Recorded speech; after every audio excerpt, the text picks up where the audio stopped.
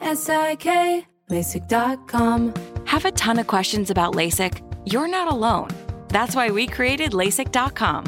One place where you can go to find every answer to every question on your mind. Like, how much does LASIK cost? How long does recovery take? How do I find a doctor? If you've been thinking about LASIK, go to LASIK.com now. Yeah, LASIK.com. Easy to remember, so you know where to start. LASIK, LASIK.com.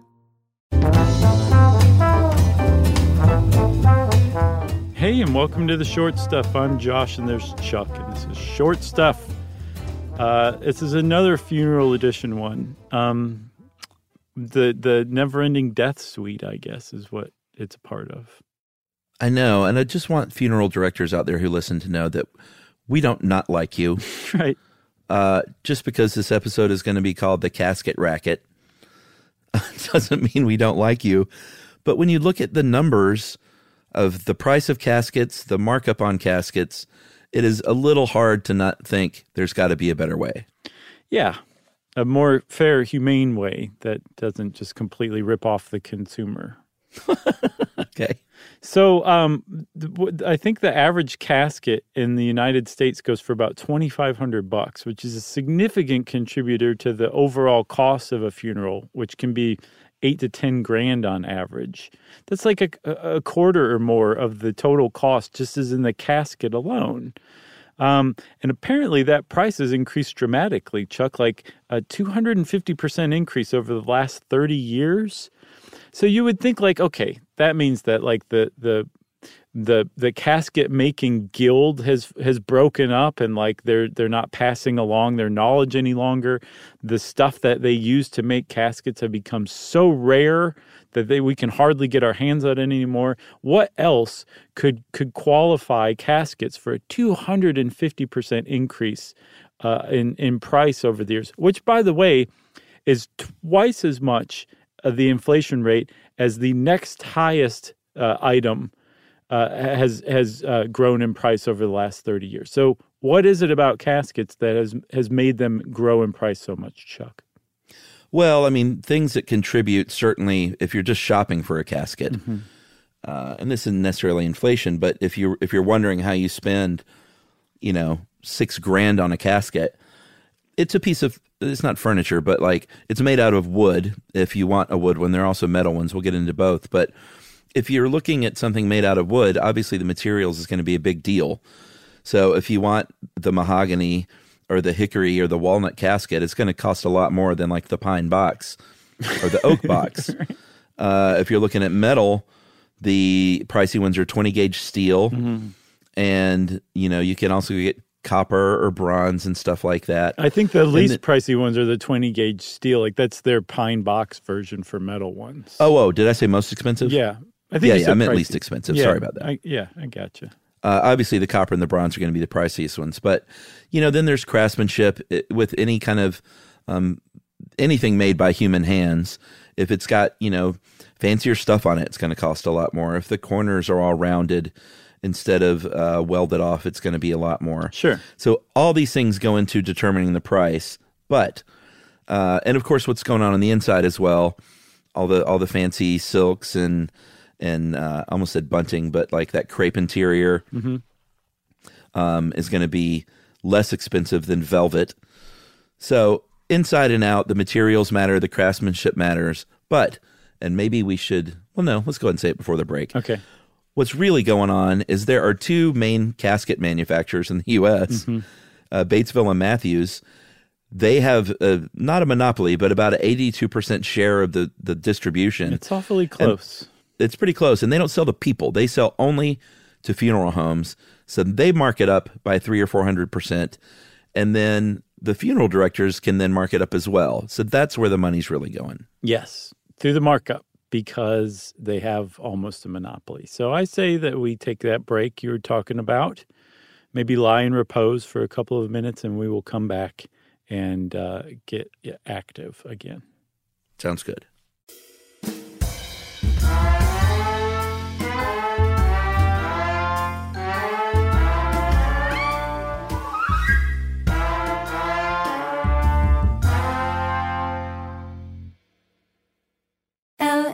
LASIK, LASIK.com.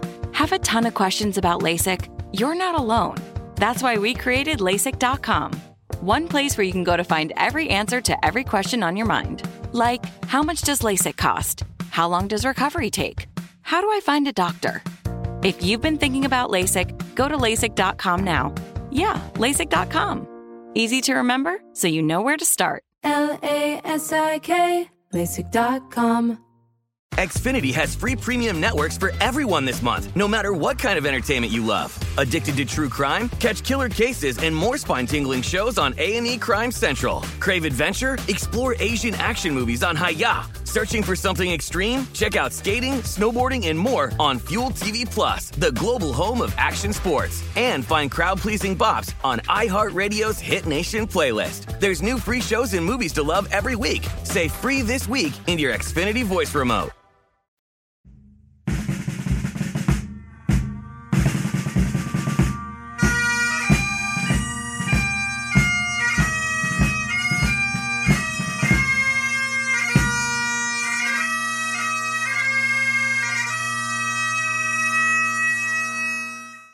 So, Chuck, one of the reasons why the two main manufacturers of caskets can mark their prices up is because they sell directly to funeral homes.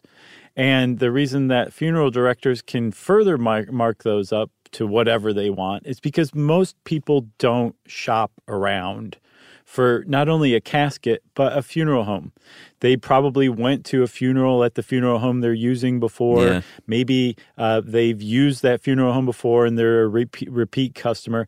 I would guess that unless you have a really bad experience with a funeral home, you're probably going to use the same one over and over again because you're in the depths of grief and you're not thinking about your bottom line or your pocketbook. You're just trying to get through this terrible time.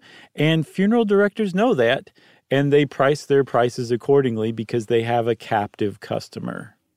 That's right. There's probably one family member who's really wanting to shop around. Uncle Sal. But Uncle Sal gets shut down usually by the other family members who talk about this is not the time to cheap out. So he just loudly complains throughout the rest of the process. Yeah, that's right. A lot of rolled eyes, a lot of harumps. Yeah. Oh, here we go like again. How much is this guest book going to cost? But you're right. Most people go to the same place and they know they got you there. By the way, quick aside, the funeral home, which I've talked about a lot across the street from me, they were shooting a movie there yesterday. Oh, really? What movie? I don't know, but they changed the funeral sign. So if you ever see a movie with a gold hearse and F&G Funeral Home, okay, that's across the street from my house. You know, just based on probabilities, there's like a 40 to 50% chance it was a Marvel movie. Sure, here in Atlanta. You're right. Yeah. Or just, and because it's a movie. Right. Exactly right. All right. So they got you in there. They know they can mark it up. But there are online casket retailers now who have had enough. They say, we want more than an 18% market share because we're going direct to customer. We are selling them cheaper. In some cases, you can save, $700 to $1,500 on the casket alone. And some of them deliver overnight. The other ones have them to you in like a few days. And they're like, this is an outdated model that we're using where these, we need to move on from this to manufacturers and move into the modern age where you can buy this thing on Amazon or at Costco. Right, which is smart and it makes sense. And if you give any kind of thought to this, or if you'll listen to your Uncle Sal and your Uncle Sal happens to be tech savvy and knows to go on to Amazon to order a casket, you can order one of these caskets and save hundreds, potentially thousands of dollars. And get pretty much the same casket that you would get from the funeral director. And time was, up until not that long ago, that the funeral director would say, sorry, we don't deal in third-party caskets. We're only able to supply our own caskets. Those are the only ones we use. And that was what they did. They blocked caskets that were purchased outside. And you had no choice but to buy your casket through the funeral home you were using until...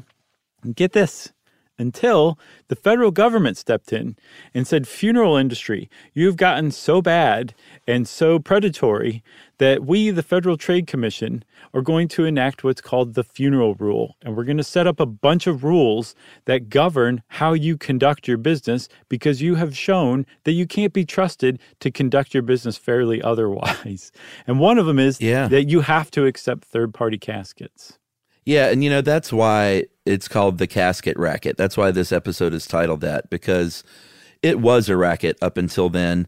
The only reason I'm going to say it's not a racket anymore is because of that funeral rule where they do have to accept a third-party casket. Mm-hmm. But there's still, as of 2019, 82% of caskets are still purchased through those manufacturers. Like, that's still going on. I think much of that is because people just don't know that there is that funeral rule and that there are other options. Yeah, and the next time that somebody complains to you about big government, you tell them about the funeral rule and tell them to go think about that.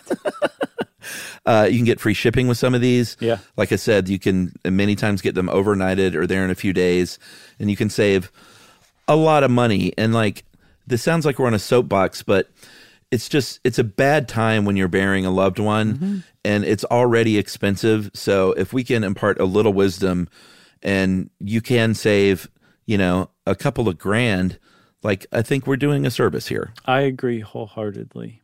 And I think, Chuck, we should do an entire episode on the funeral rule. It's much more expansive than just making funeral directors accept third-party caskets. There's a lot more to it.